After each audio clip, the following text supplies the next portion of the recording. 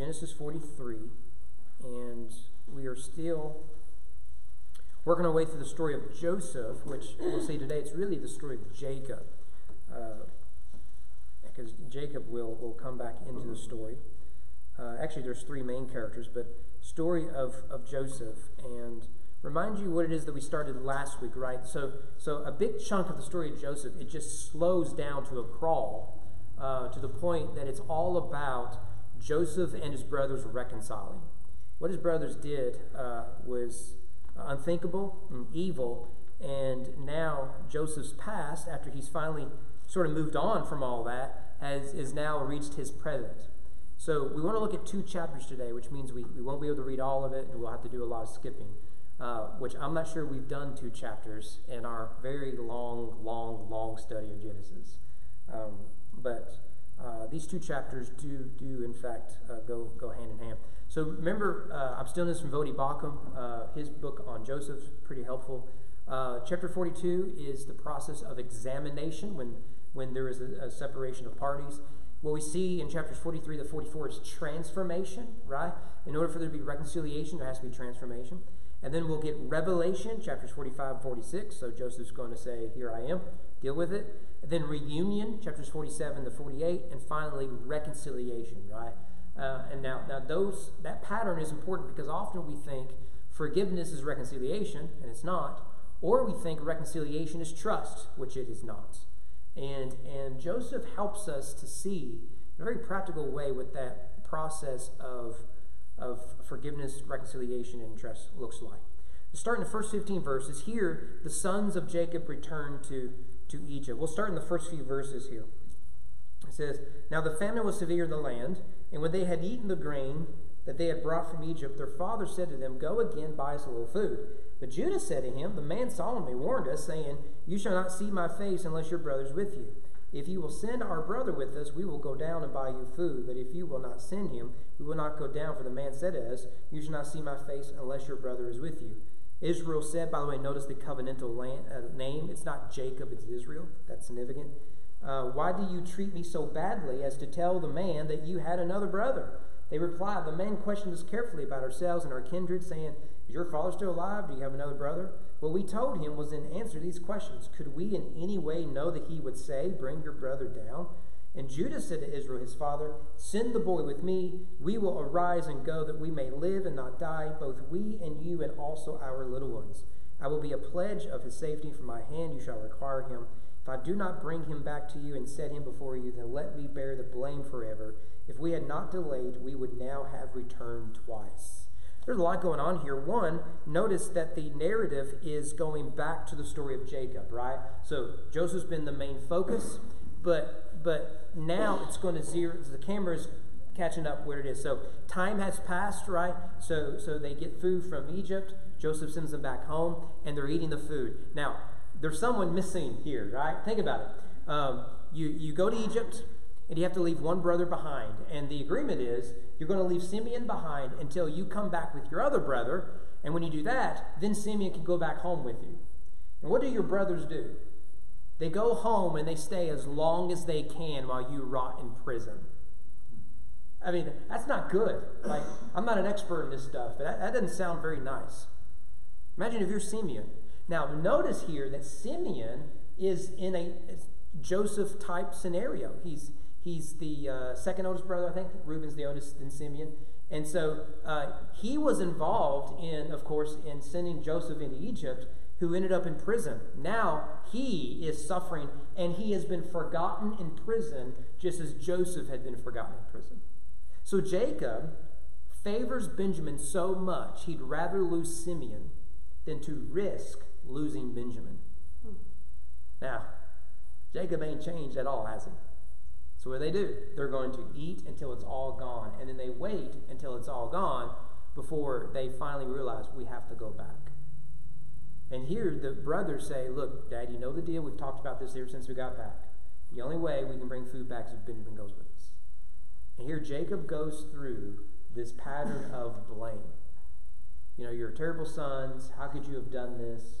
All this. So in him holding on to Benjamin is really him holding on to his grief. Right? We do this. And To him, so long as he has Benjamin, he has reasons to live. He loses Benjamin, he loses that. That is a dangerous place to be, a really dangerous place to be. You see with people all the time. Well, I want you to notice, first of all, then in verse 3 and in verse 5, several places, Joseph is called the man. Because the narrator is reminding you that they don't know this is Joseph. And it adds suspense to it, right? We, the reader, know who the man is. And so we're really involved in this. But to them, it's just the man, not the vizier, just the man. And eventually, starting in verse 8, Judah takes leadership. So far, it's been Simeon and Reuben. Reuben has really compromised any chance of leadership because he took one of Jacob's concubines. We looked at that previously. You can read that on your own. That was a scandalous thing to do. Simeon is in prison. And now leadership is going to fall to Judah. There are three main characters in these two chapters: Joseph, Jacob, Judah. It's like the, what was that family with all the kids, 19 and count? The Duggars, right? All start with J. Jacob, Joseph, and Judah, right? It's what we have. And here, Judah's going to take a leadership role. And you notice that he says, we have to do this, Dad. We have to. It's either this or we die. Now, I get you love Benjamin more than your sons, but I have sons, and I have to do all that I can to secure their well-being. We have to go, okay? And he essentially overrides his father. In fact, I want you to notice the language he has here, particularly verse 10. If we had not delayed, we would now have returned twice. That is what we call a rebuke. He's rebuking his father, as he should, right? I'm sure you guys have been through this process where you as you become an adult, your relationship with your parents changes. It's less of authority sort of thing to a somewhat of an equal thing. And there are places and times when you have to say no, right? Here is one of those, where Judah is having to take the mantle of headship, and he's having to say, Dad, I love you, but you have led us poorly here. Your pride and your heart is really misled us. We have to do this. And so Judah takes the lead, and he does so by rebuking his father. Well, Jacob realizes, look, we have no other choice. We got to go to Egypt, right? Desperate times call for desperate measures. And so Jacob, give him credit, comes up with a plan, okay? He wants everyone to come back safely and with food. And so he does a couple things. One, he sends gifts with them. And that's in verse 11. Now, that's typical in the ancient world. If you're going to come before someone of prominence, like the right hand of Pharaoh, the vizier of Egypt, you had better come with gifts, right? Because if you're going to receive something from the man, you had better bring something to him. And I want to highlight what those are. Their father Israel said to them, if it must be, then do this. Take some of the choice fruits of the land in your bags.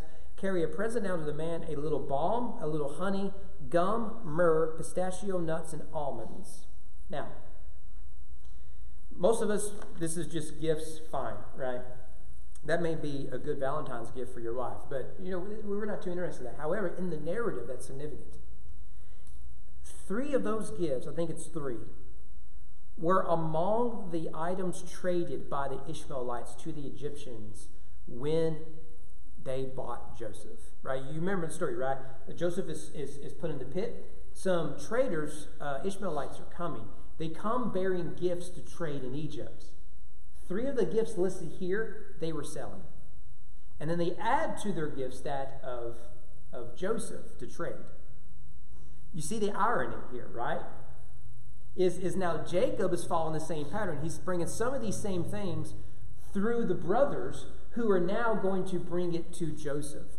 You see, when the Ishmaelites took Joseph and they sold all of that, Joseph's value was equal to that of these trade items. That's all he was, this form of slavery. Now, Joseph will be receiving the things he was once equated with. It's really good writing. If you want the reference, it's Genesis 37:25. Well, the second thing he has them take back the money that they found in their bags, but they double it. So they're going to say, look, I realize we shouldn't have had this money. We went back to show that this was all a big misunderstanding. We're going to double, right? So I think that there's some wisdom in that. In fact, verse 12, perhaps it was an oversight. Verse 13, He's going to take Benjamin, right? That's he has to do that. 14, he says to trust in the Lord. Go down to verse 14. May God Almighty grant you mercy before the man. May he send back your other brother and Benjamin. And as for me, if I am bereaved of my children, I am bereaved. Does anyone have a different translation than God Almighty? The strong God. The strong God. Oh, that's message, ain't it? Yeah. Okay. It's El Shaddai. El, of course, short for Elohim, God, Shaddai, Almighty, strong, mighty, right? El Shaddai shows up in strategic places in Genesis. Genesis 17, the first time when Abram was 90 years old, God comes to him and he reveals he is God Almighty, right? You will have a son. Chapter 28, chapter 35, and then here in chapter 43. So he's saying, look, the God that was there for my grandfather, the God that was there for my father, and the God that was there for me, let him be with you. Because he sees this as a monumental task that only God can complete. So give him some credit. He is trusting in the Lord.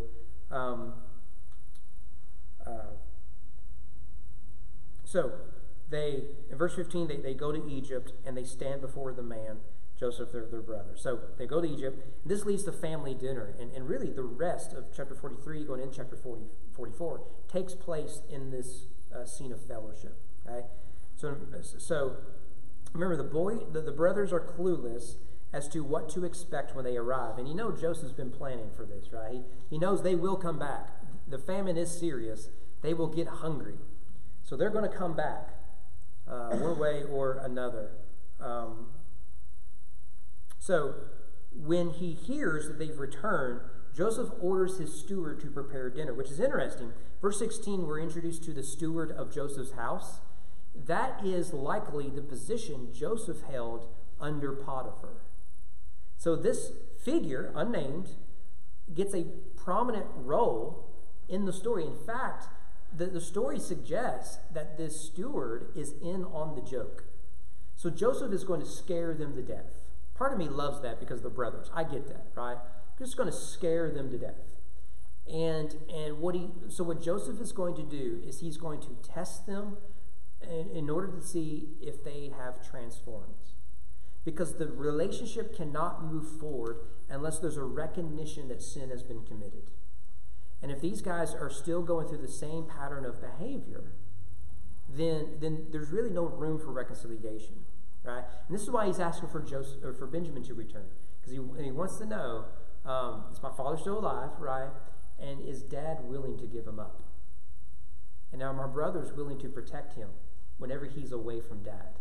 You remember what story Joseph got away from dad, and that was the moment he was at most danger. So you get Benjamin away from dad, how are they going to treat Benjamin? Right? These are all tests. The brothers enter with some trepidation. Verse 18, I think it's kind of funny. They're clueless as to what is about to happen, and they assume the worst. Right? And starting in verse 19, they confess to the money, that they return with the money. And the way I read that was, when you were a kid, did you ever just come clean with what you did, thinking that getting in trouble if you confess would be less trouble than if they found out? You know they're going to find out, right? And you have to decide which one will be less punishment. If I just come out and say it, right, or if I let them find out. Well, I think that's what they're doing, right? Maybe I'm wrong. Is they just come out and say, look, I know we ended up with your money. I'm sorry. Don't know how it happened. Here, deal with this. And we get Joseph's response starting in verse 23. Joseph replied, peace to you. The Hebrew word there is shalom. Significant word. Jesus will use the same language after his resurrection. Peace to you, and do not be afraid. Your God and the God of your father has put treasure in your sacks for you. I received your money. Then he brought Simeon out to them. And when the man had brought the men into Joseph's house and given them water, they had washed their feet. And when he had given their donkeys fodder, they prepared the present for Joseph's coming at noon, for they heard that they would eat bread there. Notice that he returned Simeon to them. He extends peace to them. Right? This is a big shock to them. And then he has them to wash up. Because they have to wash up in order to be prepared to be in the presence of Joseph. That's exactly what Joseph had to do when he had to stand in front of Pharaoh. I mean, just how the Bible's written is really, really fantastic. Do you think the servant washed their feet? Yeah, that's interesting. Yeah. And then they have dinner, and in verse 26 is the second time Joseph's brothers bow down before him. And it's not just any bow. Right. It's like, fine, right? It's not a curtsy. Now, I want you to notice here that this is, it is, in one sense, a fulfillment of his earlier dreams, but it's not a complete fulfillment of it, because Jacob's not back yet. The dream was not just that his brothers would bow down to him, but his father would. You remember Jacob's thought, hey, Joe, I think you need to sit down for a minute, okay? You've had too much caffeine or something. Lay off the Red Bull. So we're waiting for the moment when Jacob is bowing down. It's a really, really well-written, crafted story, because we know it's close. It's not quite there. Which, by the way, let me go back to a point when Judah offered himself. In storytelling, you're writing a movie script for Hollywood. If you have someone cock a gun, or if you zero in the camera of them putting the gun in their holster, the rule is the gun had better be used. All right? That's the rule. You don't cock a gun and nothing happened to it. That's just basic storytelling. So when you read Judah say, I'll put my life on the line to protect Benjamin, the reader should know Judah's going to have to put his life on the line for Benjamin. And that's the beauty of the story, is right now it looks like everything's going to go smooth sailing. I mean, they thought they were going to get in trouble by the man. Instead, the man has welcomed them into his home for dinner. And at the end of the chapter, they're thinking, man, things couldn't have gotten worse than they did previously. Things couldn't go better than the way they are at this point. And in verse 27 to 28, he inquires of Jacob. Remember, he hasn't seen his father in, 20, 30 years? And in verse 29, he meets Benjamin for the first time. He has to ask, is that your little brother? Because he doesn't know what his little brother looks like. I mean, think about how much you change in 20 years. I just had my 20th reunion, right? I recognized there are a few people are like, dude, I ain't seen you in 20 years, and I hope someone says your name, right? But I mean, a lot changes in 20 years. And his little brother was small. Now he's a grown man. And thinks he knows that's him, but hasn't seen him in so long. And that's sad. Just so sad. And so he ends up becoming overwhelmed with emotion. He has to excuse himself. Go down to verse 30. Joseph hurried out, for his compassion grew warmer for his brother, and he sought a place to weep, and he entered his chamber and wept there. Do you all have anything there in verse 30 for his compassion grew warm? Do you have anything else? His heart yearned. Heart yearned? I like that. Is that New King James? New King James. Yeah, okay. Y'all, what about the message, Don? Deeply moved. Deeply moved? Okay. So it gives us the idea without the nuance of the Hebrew. That's fine. It literally means his compassion boiled over. It's a Hebrew idiom. I think we can sort of get that. This phrase is used only one other time in the Old Testament. And we read it a few weeks ago. 1 Kings chapter 3. You remember the story? 2 harlots come before King Solomon, and they're trying to decide maternity. You remember what Solomon's solution is? Cut the baby in half. And there, the real mother, it says, the woman whose son was alive said to the king, because her heart yearned for her son, her compassion boiled over. She said, she can have him. So you see that this is a deep, deep compassion. This is a maternal compassion for his brother. And you can understand why.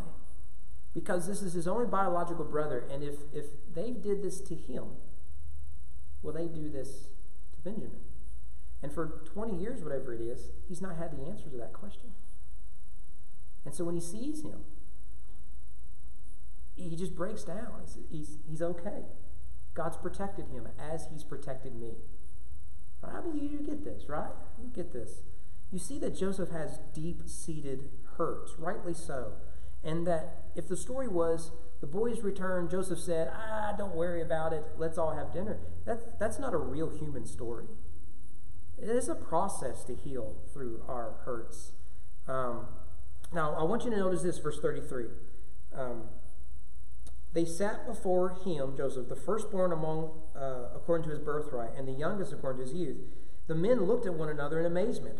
Portions were taken to them from Joseph's table, but Benjamin's portion was 5 times as much as any of theirs, and they drank and were merry with him. I want you to notice that Joseph is giving hints. He knows something he shouldn't know. Right? And this is just good storytelling, because Joseph is indicating he knows who they are, and the boys are picking up on it, but it never crosses their mind this is their younger brother Joe. Never crosses their mind. Because how else do you explain he can seat them from oldest to youngest? There's no way he can know that information unless he has a prior relationship with them. Right? And then he gives the youngest brother, Benjamin, 5 times the food. Now, Benjamin doesn't need all that food. The point is that he lavishes him with favoritism. This is all a test. How will you treat my replacements? He's saying that, when Dad lavished me with favoritism, you put me in a pit and you sold me into slavery. But you're already in Egypt, right? Yeah. So what are you going to do?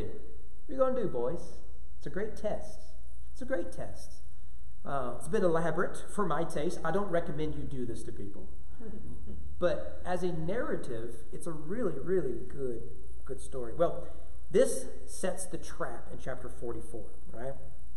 And it ends with they're all happy-go-lucky. They're making merry with Joe, okay?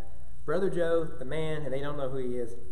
But notice it changes starting chapter 44. Then he commanded the steward of his house, fill the men's sacks with food as much as they can carry, and put each man's money in the mouth of his sack. Put my cup, the silver cup, in the mouth of the sack of the youngest, with his money for the grain, and he did as Joseph told him. Bum, bum, bum. While they are merry, maybe a little intoxicated, he goes in to trick them. This is deception. What's the story of Jacob? It's all deception. Jacob deceives his brother and his father, who is then deceived by his father-in-law, whose daughters deceive him. And then Jacob's sons deceive him when they deceive Joseph. Now Joseph is deceiving his brothers and will later deceive Jacob. Yeah, you're getting that? Yeah, it's Jerry Springer wishes he had them, right? And so we've come to expect this. Now, that word, the silver cup, is significant. It is another Egyptian word. It's not a Hebrew word. It's borrowed from Egyptian. We've talked about this.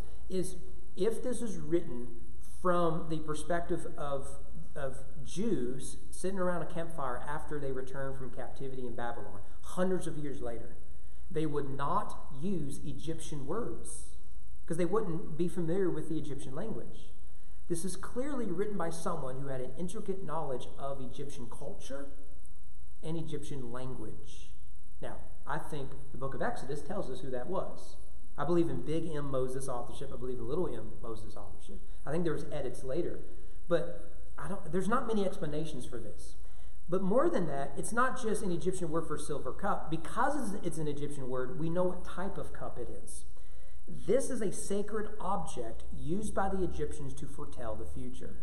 Now, this makes sense that Joseph would have this. He is in the position he is because he foretold the future. Now, he did it without these Egyptian objects, but these would have been commonplace, and they would have been used to do that sort of thing. So he takes an Egyptian object, and he uses it to trap these Hebrews, these Asiatics, to use an Egyptian word, right? Because they think he's Egyptian. They're not going to be surprised that he has something like this. And we should note this, it is silver. Notice, the repetition is there in verse 2. Put my cup, the silver cup. See the repetition? It's not just a cup, it is the silver one. Why is that important? Well, Genesis 37:28. The Midianite traders passed by. They drew Joseph up and lifted him out of the pit. They're going to, this slavery. They sold him to the Ishmaelites for 20 shekels of silver. Here's more silver, courtesy of the brother you sold. I mean, it's like the Bible, like God knows how to write a good story, ain't it? So you can see the camera, right? When he sowed, there's going to be the exchange of silver. And now, here comes the trick. It's the exchange of silver. And notice this. This will come up later. There was that weird verse that when Joseph was in the pits, and we found out last week that Joseph was begging that they would let him out. What were the brothers doing? Sharing a meal. What does Joseph just do? He shared a meal, set him for the trap. I mean, it's such good storytelling. It's so good. So good. Just read the Bible as a story, and you'll love it. Now, I want to notice this language in verse 4. They had gone only a short distance from the city. Now Joseph said to his steward, "Up, follow after the men, and when you overtake them, say to them, 'Why have you repaid evil for good?'" So you see the plan is, right? You're going to send them off. "Thank you for coming, stopping by. Tell your dad I said hi." And then Joseph's like, hold on, go, right? I've got the little Australian Shepherd, good dog, Katie, and a bit ornery, but good dog. And she loves fetch, obviously. And so she sees her ball. She goes, absolutely. That dog can jump. Let me tell you, that dog's LeBron James jumping, okay? Spud Webb jumping for those who like basketball when it was good. And when you throw, you have to say, sit, right? And she'll sit. And she is just about ready to launch into go and get this thing, right? And the minute that arm goes back, she's gone. Right? The ball's not even left your hand, right? She's gone, right? She's doing this thing, And so you just have to throw it real hard and real fast. Well, that's what the steward's job is. Wait here, and then the minute he says go hunt them down, he hunts them down. Now, I want you to notice this, that what he's to ask them is, why have you repaid evil for good? That phrase is found nowhere else in the Bible. There is a phrase like it in the Bible, and it is the seminal verse in the story of Joseph. Genesis 50, verse 20. "As for you," Joseph tells his brothers, "you meant evil against me. God meant it for good." You see, he's playing on this. So he's going to accuse them of taking the goodness of Joseph and turning it into evil. And then he'll flip it and say, what you meant that was evil, let's not call it anything else, God used it for his good. I mean, it's just so good, so good. Well, this is a serious accusation, by the way. They could be thrown into prison and possibly even executed for theft. Okay. I'm reminded of the story of Les Miserables. I'm not a musical guy at all because I have a Y chromosome. And I can tolerate Hamilton because of my daughter. And Les Miserables I do like.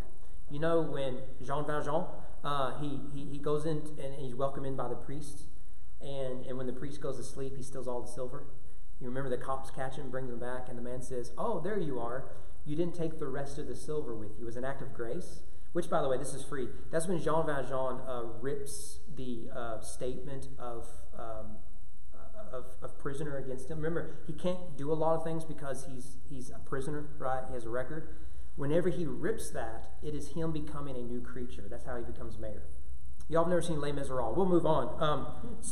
I don't know what to do with the French Revolution part of that story, but that part is all about grace. It's so good. Anyways, so he catches up with them. They defend their honor.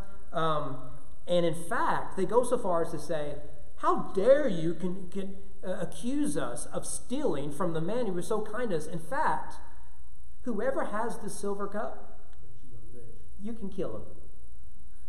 You can kill him." Guess who has the silver cup? It's old Ben. Little Benny has it. And when, of course, the steward's in on this. He searches all of them, saves Benny for last because he knows where it is. Uh-oh. Should I kill him now? This is a tough moment. This is what Joseph wants them to know. They were willing to throw away Joseph's life, and frankly, they're willing to throw away Simeon's life.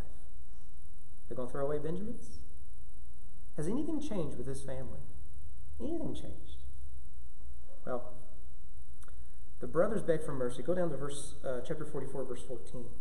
Then Judah, there he is in leadership. Judah and his brothers came to Joseph's house. He was still there. They fell before him to the ground. It's the third time. Third time we've seen this. Different context with each. Verse 15, Joseph said to them, "What deed is this that you have done? Do you not know that a man like me can indeed practice divination?" Now, this is not saying that Joseph did this. This is all part of the deception. He no more does divination than Jacob had hairy arms. Okay, it's part of the deception. Judah said, "What shall we say to my Lord? What shall we speak? Or how can we clear ourselves? God has found out the guilt of your servants. Behold, we are my Lord's servants, both we and he also, in whose hand the cup has been found." But he said, "Far be it from me that I should do so. Only the man in whose hand the cup was found shall be my servant. But as for you, go in peace to your father." You notice this, is Judah says we are to blame. Joseph says, no, he is to blame. The rest of you, go home. Go home. No punishment to you. You didn't do anything wrong. It's Benji. You see, this is such good writing. I mean, it's good, isn't it? It's good. And when it comes to justice, this is exactly what should happen. The guilty should be punished. The innocent should go free. So what we get in verses 18 to 34 is Judah's act of substitution. So you can already know where this is going to go, right? Judah intercedes on Benjamin's behalf. Verses 18 to 32 is a very compelling speech from Judah to Joseph on behalf of Benjamin. You can read it. It's he goes through basically that by taking our brother, you're essentially killing him. In our eyes, we'd have his funeral because we never see him again. But also you'd be killing our father. And what Judah does is he says, if you will let Benjamin go, you can take me. I offer myself so that the innocent man will suffer, so that the guilty man can go free. That's basically it. And that's made very clear in verses 33 to 34. If you go down near the end of the chapter. "Now, therefore, please let your servant remain instead of the boy as a servant to my Lord. Let the boy go back with his brothers. For how can I go back to my father if the boy is not with me? I fear to see the evil that would find my father." This is so good. Now, there's some irony here. For one, remember that Reuben offered his 2 sons to protect Benjamin. Judah offers himself. Reuben offers someone else so he doesn't have to take the blame, nor bear the responsibility. Judah takes both. Treat it as if I were the thief, and treat him as if he were the innocent party. So what do we do with this? Well, you could probably guess what we're going to do with this. If the first week was examination, or last week was examination, this is transformation. 2 things. First of all, we need to note this, that people do in fact change. People do change. There are 2 contradictory narratives we have at a national level. So by that I mean your neighbors hold to this. And if you're not careful, you're going to hold to this. One is that humans are fluid. Look at the gender and sexuality debate that we have. I'm a male today, female tomorrow, might decide to be male again. Depends on how the wind is blowing, right? It is fluid. How I feel determines everything. But at the same time, you may remember that we were told for many years we are our genes, and you can't escape it. You remember the search for the gay gene? So the way we've put it is that homosexuality, or heterosexuality for that matter, is genetic. Gender is fluid. Right? Well, that makes no sense. But we're trying to believe both narratives simultaneously, and they're contradictory. One is that you can't change who you are. The other is you can change who you are. And these have been at war with each other for quite a bit. Now, the Bible comes and says, first and foremost, you are a slave to your sin. And therefore, you have to be liberated by the finished work of Christ. So we would say transformation happens only by the work of the Spirit. This is the story of the valley of the dry bones. Because dry bones can't put themselves into an army unless the Spirit makes them. The Creator creates an army. This is the story of Jesus healing the blind and rescuing the demonized and raising the dead. This is an act of grace by which people change. They were this, they were that. Christianity has always believed that sinners can be transformed. But that happens not through therapy and pills, but through the finished work of Christ upon the cross. I'm going to quote a rapper. Is that okay? Right? Yeah, I bet everyone's paying attention now, either because you like hip-hop or because you're like, we may have to fire this cat, right? So, no, pagan. Okay, just so while Lil Wayne was in prison, if you don't know who Lil Wayne is, do not Google him or his lyrics. But when he was in prison, he was reading his Bible, 2011. Can I read you a quote? You guys are like, I did not expect Lil Wayne, right? That's why one of our deacons had to sneak out. Let me read you Lil Wayne. Okay. When he was reading the Bible, he said, quote, "It was deep. I liked the parts where some character was once this, but he ended up being that. Like he'd be dissing Jesus. He'd be dissing Jesus, then he ends up being a saint. That was cool." Now, we can joke about it's not language that we would use from the South, but not like we can brag about our language, right? We're rednecks. But actually, I think he gets to the heart of the Bible, don't you? That when Christ intervenes, we go from this to that. From this to that, rap song. This to that. Like Alice Cooper. So I was watching a bit with him where he was talking. He's a Christian, It's funny you mentioned that. It was just this morning I was watching a thing on Alice Cooper. Yeah. Interview he's doing. Yeah. So look at the story. Look at who changed. Jacob a little bit, and that he was willing to send Benjamin to Egypt. That's a significant change. Forced into it, a significant change. To the point to where he trusts in God's providential care over his son. That's a huge change. Judah has changed. You remember, what did we know about Judah before chapter 43? He was a terrible human being. Go back to chapter 38 with his daughter-in-law whom he treated like a harlot and impregnated. That's Judah. But now look at him. And then we can see the change in Joseph, right? Slowly. He's getting to the point of reconciliation. His past is coming back. So people do change, but they change through the finished work of Christ. And that's the second point. Second point is change comes by faith in Jesus. Look, it's very clear where Jesus is in the story, isn't it? Is it any accident that it is Judah who offers himself in the place of the guilty one? For it is Judah's descendant, a man by the name of Jesus of Nazareth, who will do the same. I've shared this story with you before, but it's the story of Barabbas. Barabbas is probably a domestic terrorist, perhaps loosely connected with the Zealots, who were just terrorist organizations. You remember that Pilate brings up the worst of criminals, Barnabas, who probably had, or Barabbas rather, who probably had blood on his hand, Jewish blood on his hands. And so Pilate thinks, here's a man who's been handed over out of envy, yes, but everyone likes him. I mean, he healed that dude. He fed those people. Yeah, they're going to, surely he's more popular. Which one should I put, the best or the worst? Which one should go free? And we, the reader, assume it is the best, but the mob comes and says, no, give us one of us. And so you'll notice that when Jesus arrives to Calvary, there are two thieves waiting for him. And who are those thieves? They're associates with Barabbas. See, there were supposed to be 3 crosses that day, long before they ever arrested Jesus, is to be the 2 thieves and Barabbas. But because Jesus was handed over, Jesus suffers the punishment reserved for Barabbas. That was Barabbas' cross he was carrying. And because of that, in the eyes of the law, Barabbas is as innocent as if he had never done any wrong, because the punishment has been paid. You can't be punished for a crime that's already been satisfied. Barabbas is a free man. He should be a new man. That's what Judah does here. He recognizes Benjamin is guilty, but he offers himself. Treat me as the guilty party. Treat the guilty as if they are innocent. Or as theologians like to put it, Jesus paid a price he did not owe because we owe a price we cannot pay. That is the gospel in a nutshell. If we want things to change, it won't come from Washington, D.C. or Frankfort, Kentucky. It'll come by the propagation of the gospel through the work of the Spirit by which sinners are brought to repentance by faith. That's the story in a nutshell.